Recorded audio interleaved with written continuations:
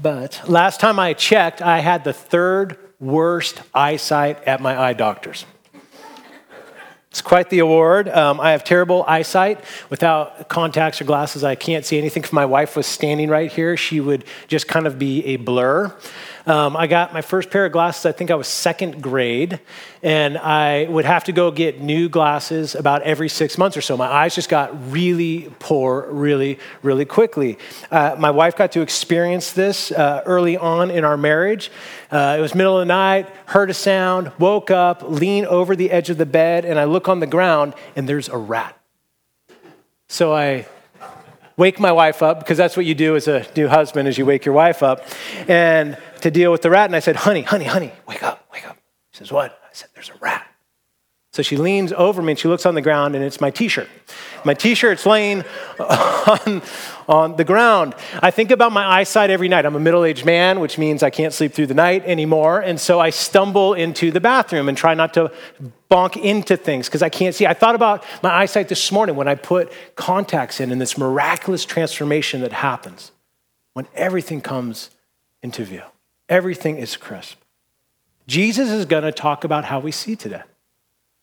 He's going to say some of us need some corrective lenses. He's going to do a little eye exam. And some of us, maybe we're seeing rightly. Maybe some of us are seeing poorly. He's going to come and try to show us if we need a new prescription or not. And the way we think about money and possessions, the way we engage with money and possessions in our lives, the way we handle these things. Specifically, what we're going to talk about today is this, just two handles. You and I, we may have a problem, but God's got a solution. You may have a problem, you may not. Jesus is going to do a little exam, but you may have a problem. Good news, if we do, God's got a solution. If you're able to stand for the reading of God's word, would you stand with me?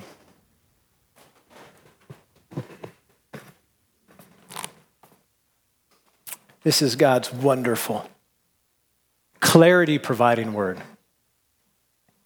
We'll start at verse 19 of chapter 6 of Matthew. Do not lay up for yourself treasures on earth, where moth and rust destroy and where thieves break in and steal. But lay up for yourself treasures in heaven, where neither moth nor rust destroys and where thieves do not break in and steal. For where your treasure is, there your heart will be also. The eye is the lamp of the body. So if your eye is healthy, your whole body will be full of light. But if your eye is bad, your whole body will be full of darkness. If then the light in you is darkness, how great is the darkness? No one can serve two masters. For either he will hate the one and love the other, or he will be devoted to the one and despise the other. You cannot serve God and money. Therefore, I tell you, do not be anxious about your life, what you will eat or what you will drink, nor about your body, what you will put on. Is not life more than food, and the body more than clothing? Look at the birds of the air.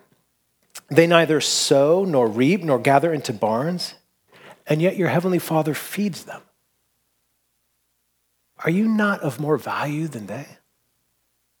And which of you, by being anxious, can add a single hour to his span of life? And why are you anxious about clothing? Consider the lilies of the field, how they grow. They neither toil nor spin. Yet I tell you, even Solomon in all his glory was not arrayed like one of these. But if God so clothes the grass of the field, which today is alive and tomorrow is thrown into the oven, will he not much more clothe you, O you of little faith? Therefore, do not be anxious, saying, what shall we eat, or what shall we drink, or what shall we wear? For the Gentiles seek after all these things, and your heavenly Father knows that you need them all. But seek first the kingdom of God and his righteousness, and all these things will be added to you. Therefore, do not be anxious about tomorrow, for tomorrow will be anxious for itself. Sufficient for the day is its own trouble. Feel free to grab a seat. Jesus really begins in verses 22 and 23, this series of ifs, this kind of if statements. What Jesus is doing is he's saying you may have a problem. He's not saying you do, but he's saying you may be seeing things correctly as we think about money and possessions, and you may not be seeing things correctly through money and possessions. One thing that is clear to say and clear to see is that our world for sure has a problem with how they think about money and possessions. We'll see this interplay between light and dark. Lightness and darkness in this text are healthy and diseased. Light, it's seeing money and possessions from the right perspective. It means it's healthy. What Jesus is saying is getting the point of Matthew 6:19 through 21, where it said, don't store up treasure on earth, where moss and rust, that can also be translated vermin, if that makes it even a little bit less appealing to do it to you, or thieves break in and steal. Stored up in heaven. And what Jesus is saying, it's not that this earth is bad, it's wonderful, it's just temporary. So living your life only for this dot, only for this blip, only for this blink, it's not just contrary to God's word, it's just not wise. So it's getting the point of 6:19 through 21, that putting our hope for security or status or satisfaction in the things of this earth, it's just foolish. Darkness, it's seeing money and possessions from a warped perspective. The term can actually mean diseased or unhealthy. This is living as if you can take it with you. This is living as if money and possessions will be soul satisfying for you. That if you make enough, then you'll finally be okay. It's missing the point of Matthew 6:19 and 21. It's saying, no, treasures on earth are all there are to live for. There's another word that helps to emphasize how sick the way our world thinks about money and possessions, and it comes in the last word of verse 24. You cannot serve God and money, but if you look at that word, there's a little number next to it. There's a little footnote, and that footnote in old translations, some translations still use it, the King James translation would use this, that you cannot serve God and mammon. And what that word is, this word mammon, it's a Greekified version of a Hebrew word that has to do not just with money, just the currency, but really the power of money. And what Jesus was doing when he used that word is he was trying to do something. He was trying to personify money. He was trying to say money can be almost deified. It can have this godlike sway and power in our life, and it can demand a godlike allegiance. That's this play in verse 24 between it's God or it's mammon. One's going to be your master, and you're going to be a servant. Love the way Andy Crouch says it in The Life We're All Looking For. Money for Jesus was not a neutral tool, but something that could master a person every bit as completely as the true God. Mammon is not simply money, but the anti-God impetus that finds its power in money. Craig Blomberg, in his commentary in Matthew, says this: many perceptive observers have sensed that the greatest danger to Western Christianity is not, as is sometimes alleged, pervading ideologies such as Marxism, Islam, the New Age movement, or humanism, but rather the all-pervasive materialism of our affluent culture. We try so hard to create heaven on earth and to throw in Christianity when convenient as another small addition to the so-called good life. If you read through the Bible, really from beginning to end, what you will find, if you read it through this lens, you will find that one of the primary things that turned God's people's hearts away from him was money and possessions. Oh, ideologies, other religions for sure, but money and possessions are not bad things, but they are powerful things. Light is darkness in this text. Jesus makes a really interesting insight. He says, if then the light in you is darkness, how great is the darkness? This is saying like when you buy into a very corrupt way of thinking about money and possessions and you think it's right, you're really wrecked. He's saying it's really bad. PBS did a special in 1997 on this idea of this godlike power of money called Affluenza. The authors, there's some authors that went on from the documentary, and they wrote a book called Affluenza. They define it like this: a painful, contagious, socially transmitted condition of overload, debt, anxiety, and waste resulting from the dogged pursuit of more. Now, this comes from 97, so let me give you a few stats. I'm sure we could come up with new stats, but I just pulled it from the documentary. In a given year, more Americans declare bankruptcy than graduate from college. 90% of divorcees cite arguments and stress over money as one of the major contributing factors of why they got divorced. This stat blew me away. Average American shops 6 hours a week while playing with his or her kids for 40 minutes. And this was 97. When we didn't have e-commerce. Some of you may remember the story of Ethan Couch. He was 20 or 13 or so. He's a 16-year-old who killed 4 people while he was driving, maimed 2 others that have lifelong injuries. He was drunk. He was over 3 times the legal limit when he crashed his father's Ford 350 into another car, ejecting people out of the bed of his truck. This is a tragic situation. It's a very sad situation. But one of the reasons that it made national headlines was the strategy that the defense attorney used to try to get him off. The defense attorney called psychologist Dick Miller to the stand, who made the argument that Couch was suffering from a mental illness, basically something like temporary insanity, and could not stand trial or be held accountable for what he did. And this is what he cited: affluenza. Couch couldn't be held responsible because his wealthy parents had so enabled and so spoiled that he could not distinguish right from wrong. And there was a phrase they used in the trial, something like this: money buys privilege. The prosecutor in this case asked for 20 years.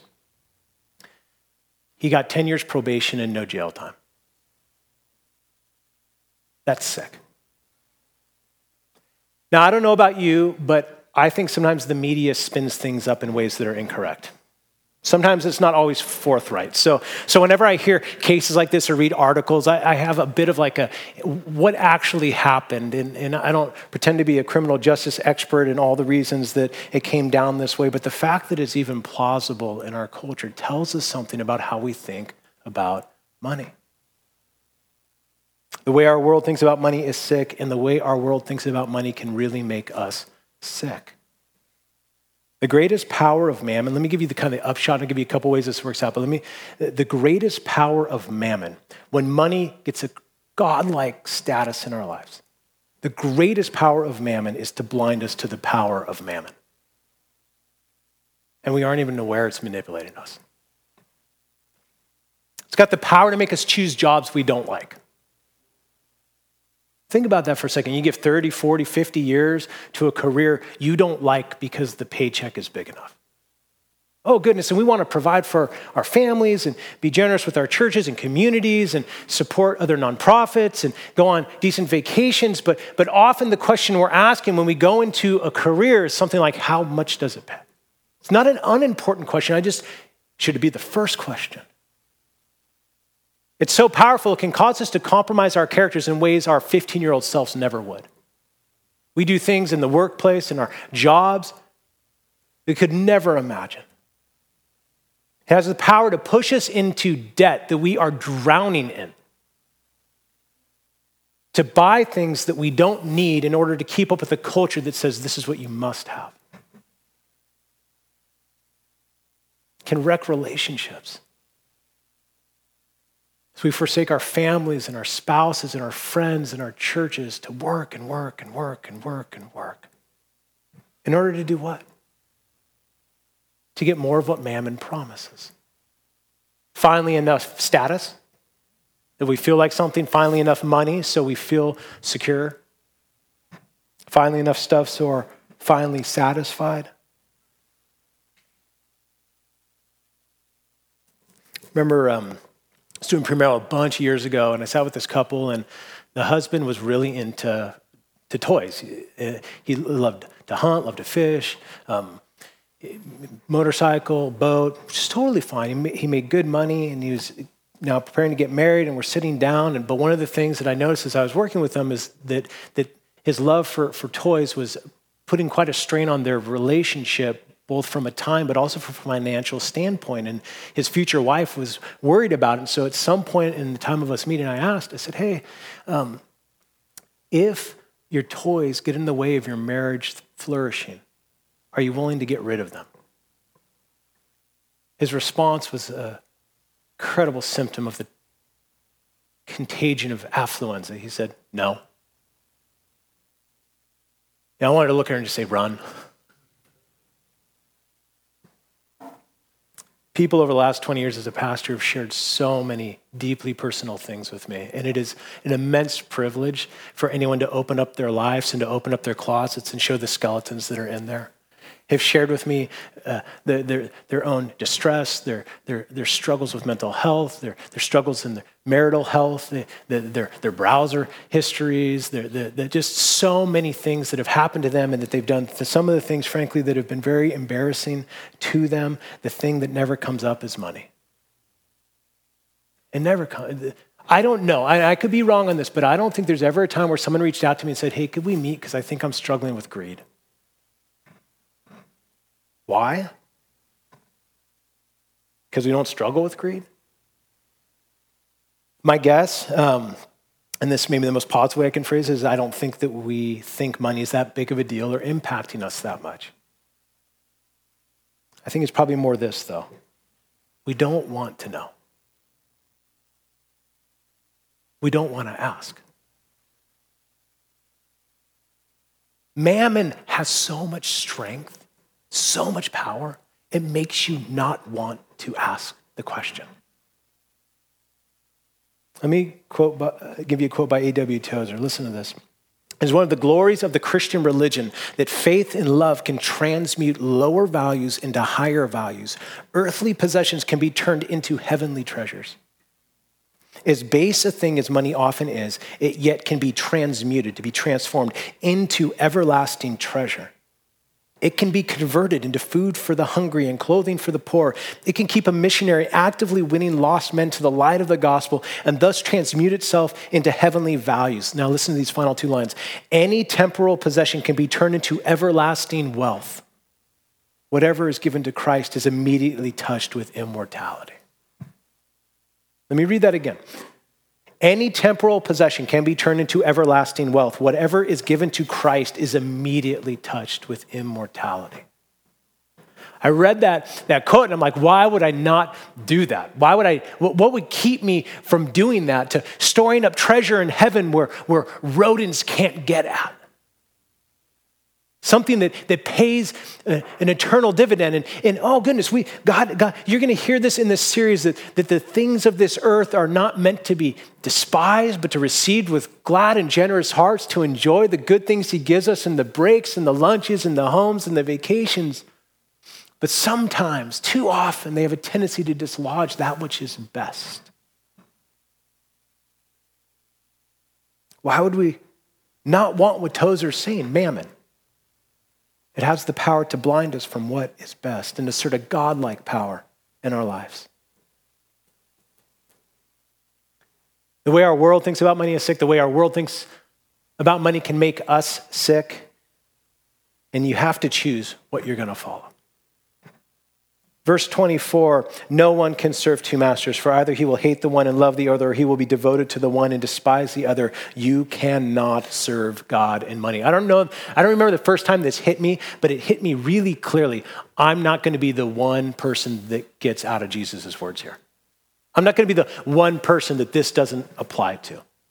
No one is. There's no escape clause. It's going to be one or the other. No one can have two masters. You cannot serve God and money. Eventually, something will take over. Something will take center stage and determine how you live, how you steward your resources, how you function. Well, think about our solar system. Physics makes really clear that the object with the most gravity will reorient everything around it. All of the planets and the moons and everything finds their orbits because of the gravity of our sun. It's the same thing with God or with money. One thing is going to have the most weight in the decisions that we make and will cause everything else to orient around them. That's what Christ is saying in verse 24. God or mammon, one or the other, you have to choose. The 2000 NFL football draft has a lot of choosing. Who am I going to select? Round one, I went and looked at the first 10 drafts from that first round of 2000. Courtney Brown, number 1, first round. LeVar Arrington, Chris Samuels, Peter Warwick, Jamal Lewis, Corey Simon, Thomas Jones, Plaxico Burrus, Brian Urlacher, Travis Taylor. How many of those names do you know? Okay, I see 4, 3, 5. We got some probably know like 12 of the names, even though I gave 10. I knew like 1.5 of them. I sent a text to Pete Carlson, our community life pastor. I said, dude, how many of these do you know? He's like, I know 5. Some of you know all of them. Some of you know all of them, okay? But here's a name that I'm guessing 99% of the people in this room have heard of. He is arguably the GOAT of football, the greatest of all time. 7-time NFL Super Bowl champion, 5-time Super Bowl MVP, 3 times NFL MVP, 15-time Pro Bowl. He's the NFL's 2000s All-Decade team. He made the NFL's 2010, so like for the whole decade, who are the best players made that team. Then they did 100 years. For the 100th anniversary, they said for the last 100 years, who would make the team? This person made the team. Anybody know who we're talking about? Tom Brady. And you know what spot he got picked? Fifth round or fifth round? No, 6th round. 6th round, 199th. There was 198 other opportunities to pick the right person. Think about that for a second. The greatest football player with the most impact went in the 6th round, 199th. 7 Super Bowls. We picked Sean Alexander 16th. It's fine. We won 7 Super Bowls. Why would you not pick him? Well, if you've seen any of the film from the combines, he doesn't look that athletic. You know, stat numbers aren't that impressive. Like what appears to us, it's like we're looking through a certain lens and we're looking for a certain type of person, and he just didn't factor in. So one person after another passed over him. And they missed it. We don't have to miss it. Christ is pulling back the curtains on reality and saying, this is how it all plays out. This is how it all works. The choice is ridiculously clear. If we allow money to become a rival to God for our dependence, our focus, our allegiance, our lives will be full, verses 19 through 21, of foolish squandering. Verse 24, angst, exhaustion, internal conflict. That's what it's like. You're trying to serve God, but money's got too much of your heart, and so then you can't really be generous. And when you are, you kind of begrudge it. You get sour. Or verses 25 and following, needless worry and anxiousness. Like verses 25 and following, this beautiful picture of God providing for the sparrows. And it's not just don't be worried in general. It's saying you don't have to be anxious around money. The choice is clear. Money is a helpful tool and a terrible God. Our culture definitely has a problem. You may have a problem. I may have a problem. Jesus points to the solution, though. We'll look at it in 2 ways. One of them is the command of verse 33, and one is the care of the Father from verses 25 through the end of the chapter. Let's start with the command, verse 33. Seek first the kingdom of God and his righteousness, and all these things will be added. It's a very similar command that Jesus gave in verses 19 through 21. Don't store up on earth things that are fleeting and precarious. Store up your treasure in heaven. Seek first. Do it first. That first is really important because everything follows. This is like a first order command. A first order command is like when you button your shirt. Like if you get the first button wrong,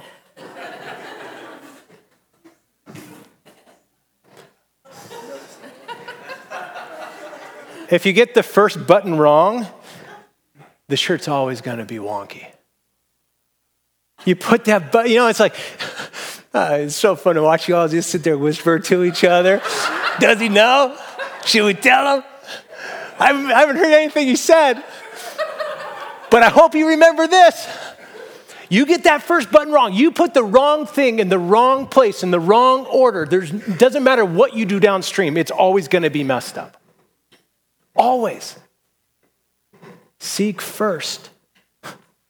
You're probably thinking like, oh, that's because you say had terrible eyesight. He must have gotten dressed before he put his contact in, poor guy.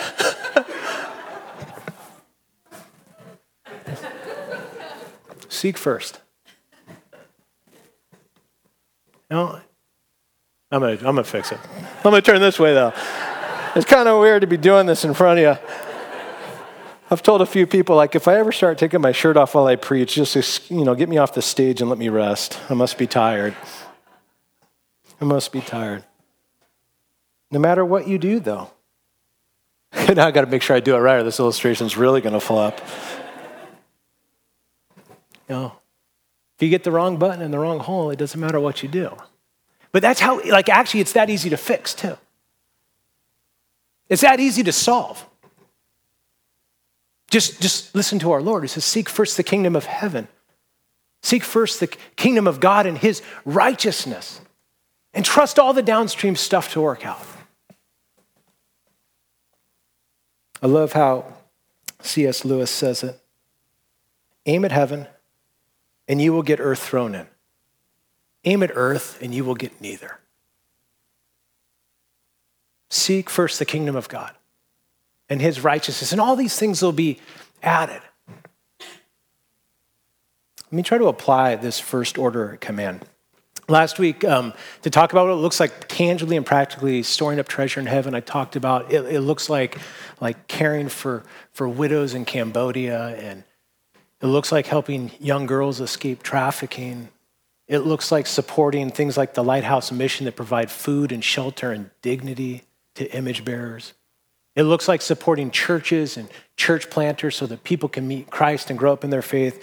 Let me give you the loudest, in the background of my head, every time I read this text that's really loud, for me, the loudest place where the seeking first the kingdom of God came out is the journey that my family took in adoption.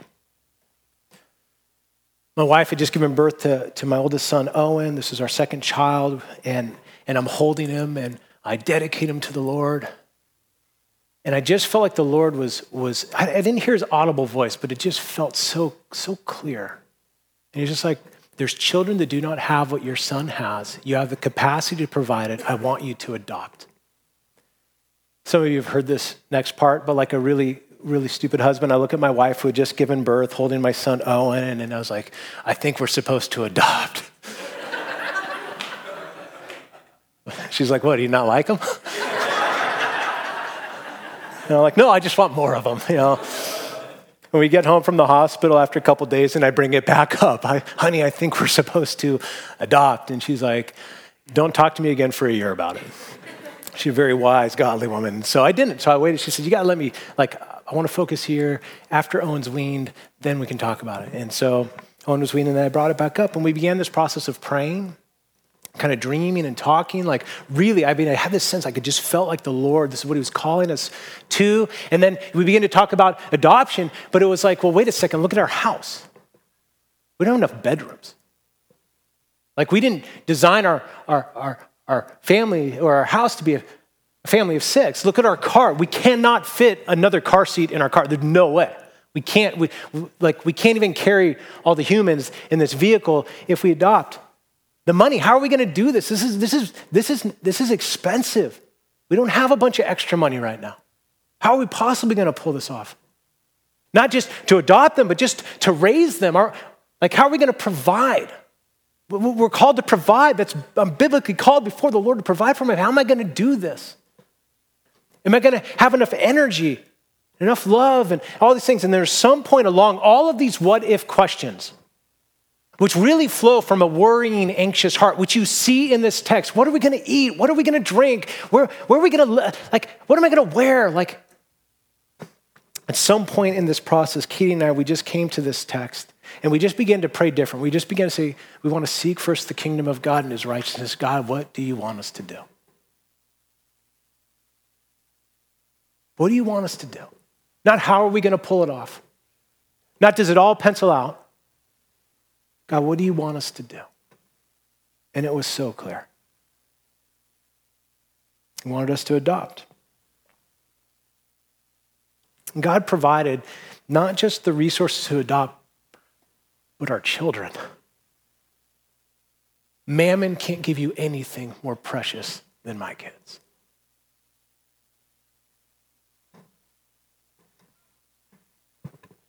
Aim at heaven. You'll get earth thrown in. Aim at earth and you will get neither. One of the ways you might push against Christ's words in this text to seek first the kingdom of heaven is you could say, well, but does God always come through? Like we can look at the lived experience of other Christians over the centuries. And what do we do with their real world experiences where they sometimes went without, where they sometimes didn't have shelter, didn't have clothes, didn't have food? Don't those experiences feel contrary to what's happening here in verse 33? Let me give you a few thoughts. This isn't all the responses that we could have to that. Where we're lacking, where we feel like God hasn't delivered these things. I mean, this maybe is a gut check question, but are we sure that we actually are seeking his kingdom first? Maybe, maybe not. Or maybe these things, or maybe this, like maybe we've missed that these things don't necessarily mean the nicest things. Or the best things. Or all the things.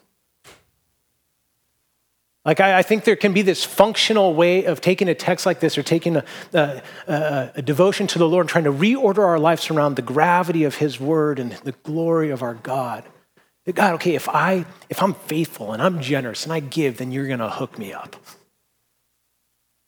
But this text says no, like provide food and drink and clothing. But it doesn't mean it's always the best things.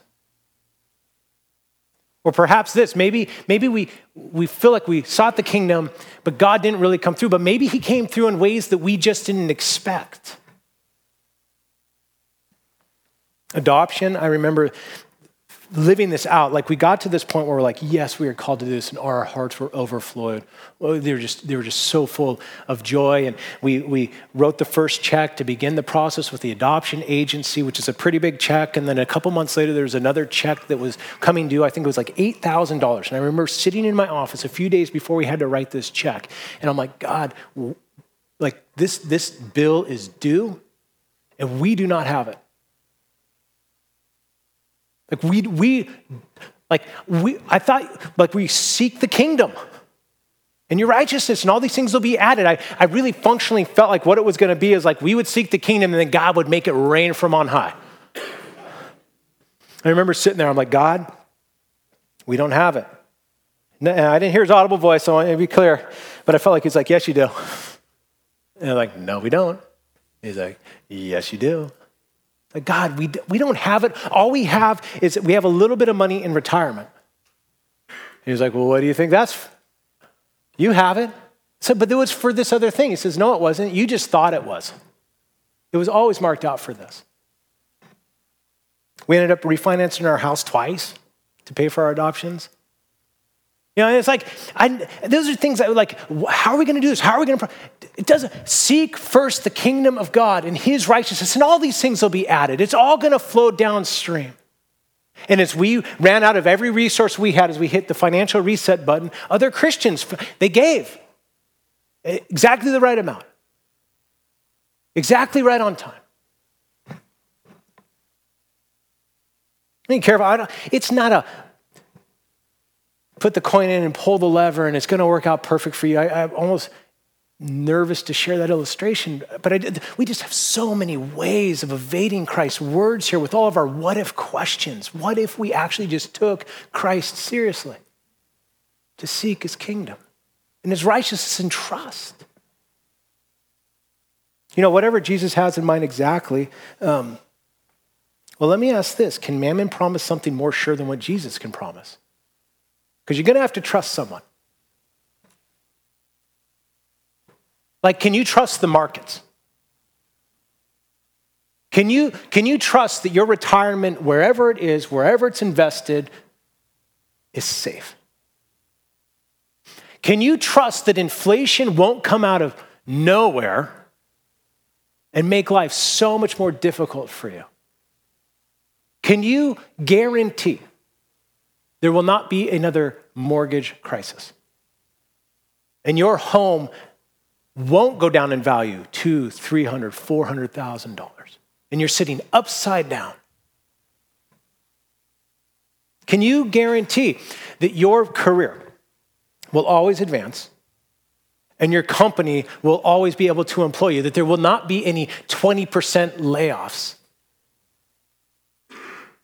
Can you guarantee? See, that's the difference. Is we can trust God or we can trust Mammon. And this is what Mammon calls you to trust in. Can you guarantee that you won't face some unexpected illness and lose all of your resources like happens to so many Americans? You got to choose. You got to choose, but the choice is so unbelievably clear. Especially when you look at his care. In this text, it is a sweet text where Christ is trying to draw attention. He's trying to color. This is why you can do it. It's not just a text about not being worried or being anxious generally. It's in the areas like, how are we going to put food on the table? How are we going to provide for our kids? How are we going to have a home over our heads? So Jesus goes into this text and he gives at least 7 different reasons from verses 25 through 34. I won't go through all of them, but it's things like your life is worth more than stuff anyway, verse 25. Or things like verse 27, worry doesn't change anything anyway. Who can add a single hour to their life? Why keep worrying about it? Or worry is a sort of practical atheism. This is what the Gentiles seek out for people that don't know God, that don't think they have a Father in heaven. Or this, your Father knows what you need and will supply it anyway, verse 32. I mean, just look at the birds. You know, sparrows, we kind of like sparrows. Like, look at the crow. Despicable crow. But God feeds them.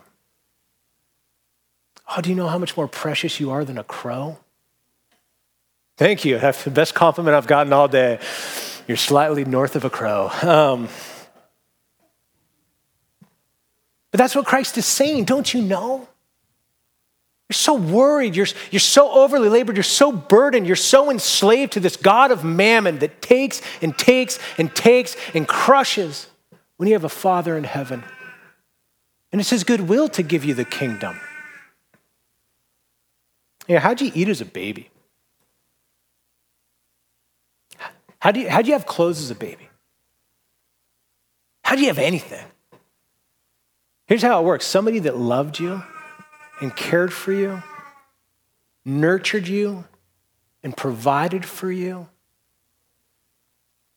because they befriended you, because they loved you.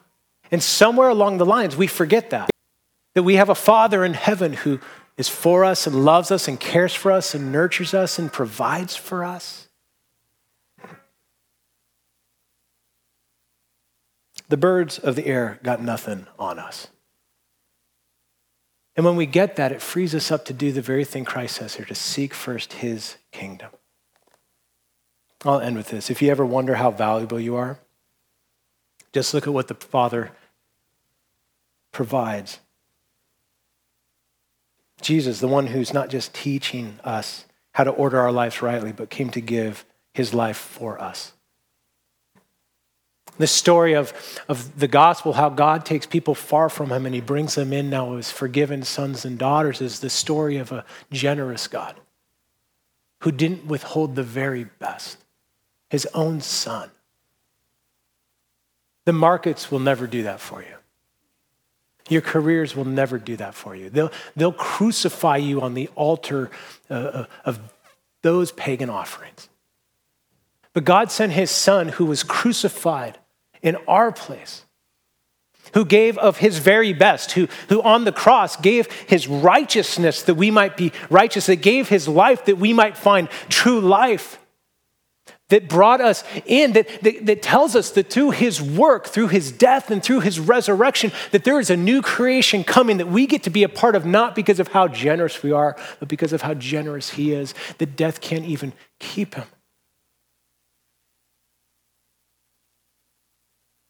The Father's not stingy. He didn't withhold his son. What's he going to withhold that's good for us? His kingdom is sure it's coming. His righteousness is ours right now. The joy of the new creation, it's beyond imagination. Mammon can't do any of that.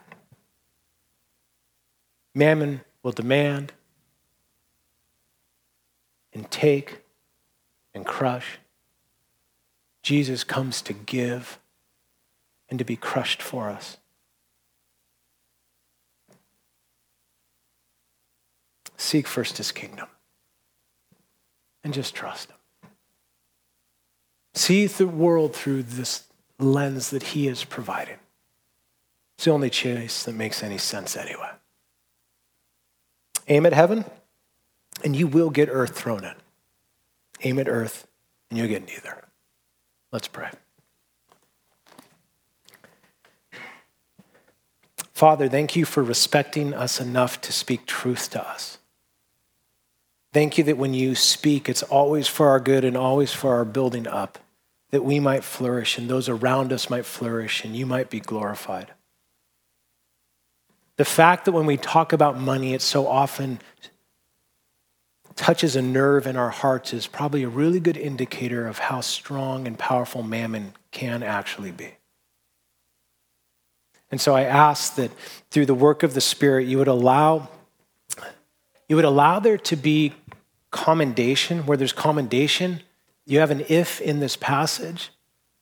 It doesn't mean we can't order our lives rightly around you. And so I pray for those in the room in the areas of their life where they have sought you first and sought your kingdom first and just trusted for how it worked out. God, might they feel encouraged? God, for those that haven't or in the areas where all of us have not done it, would you do this? We want to be a church of conviction, not condemnation.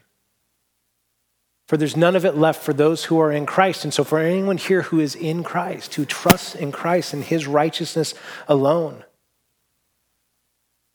God, I ask that you would allow our hearts to be pricked, but not to be crushed. Father, grant us a greater confidence through the work of the Spirit. We're so worried about so many things. Help, maybe today, the only thing we really care about is, are we seeking you first? And trusting that everything will get worked out. I know it's more complicated than that, but maybe it's not. In Jesus' name we pray. Amen. Amen.